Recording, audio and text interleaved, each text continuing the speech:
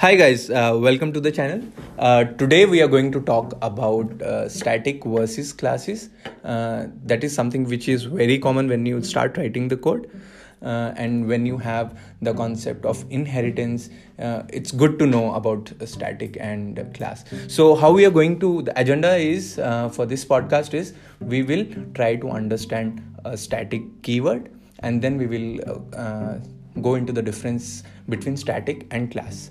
So I'll welcome my favorite guest, Mr. Vasu, and we will go with the questions which I have asked. So Vasu, you would like to say hello to the people? Hi Gaurav. Hello everyone. Yeah. So Vasu, today when we actually get into the writing, programming and all, so these concepts are always handy to know beforehand. Yes. Correct? So we'll start with what exactly when we actually want to use static keyword. So we all know that we can use different types of variables like let. Let means constant. Okay. And where means it's a variable, right? So static. What do you mean by static? Static is a variable. Is a keyword which will be attached with another variable. So for example. Static. For example, if I want to define a key, API key, which never be, it will be constant. It will be constant. It will be never be changed. Then Okay. I will use static let API key. I have a question on that. When we say like we wanted something as a constant, correct? So if I say let key equal to something, the same example which you gave, it will be a constant, correct? Then there might be some other difference, like just declaring let and then adding a static keyword. Is it something related to compile time or runtime? Yes, static let it will be done at the compile time itself. So okay, static one. Yes. So okay. And static is always be created with the type properties.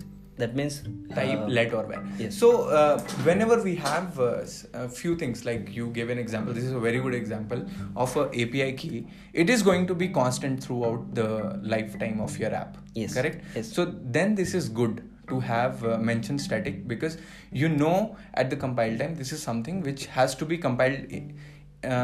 This has to be calculated at the compile time, so that we will not end up changing it again. Right. Correct. Right. This is like well before. Yes. Getting into that. Yes. And the another thing which you have mentioned is it is always attached with the type property. And type property means let or where. Yes. Correct.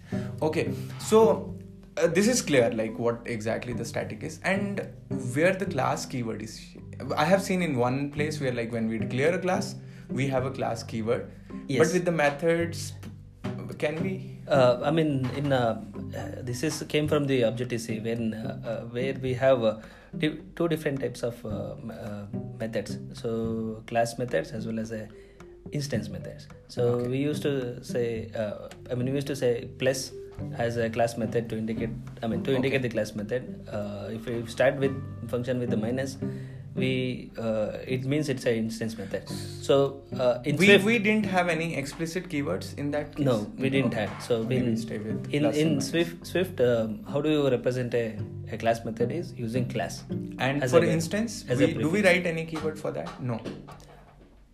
If For instance, we don't need to. we don't By need to default, write. it's always instance It's variables. instance. So, Okay. what do you mean by static method is static method represents a class method itself.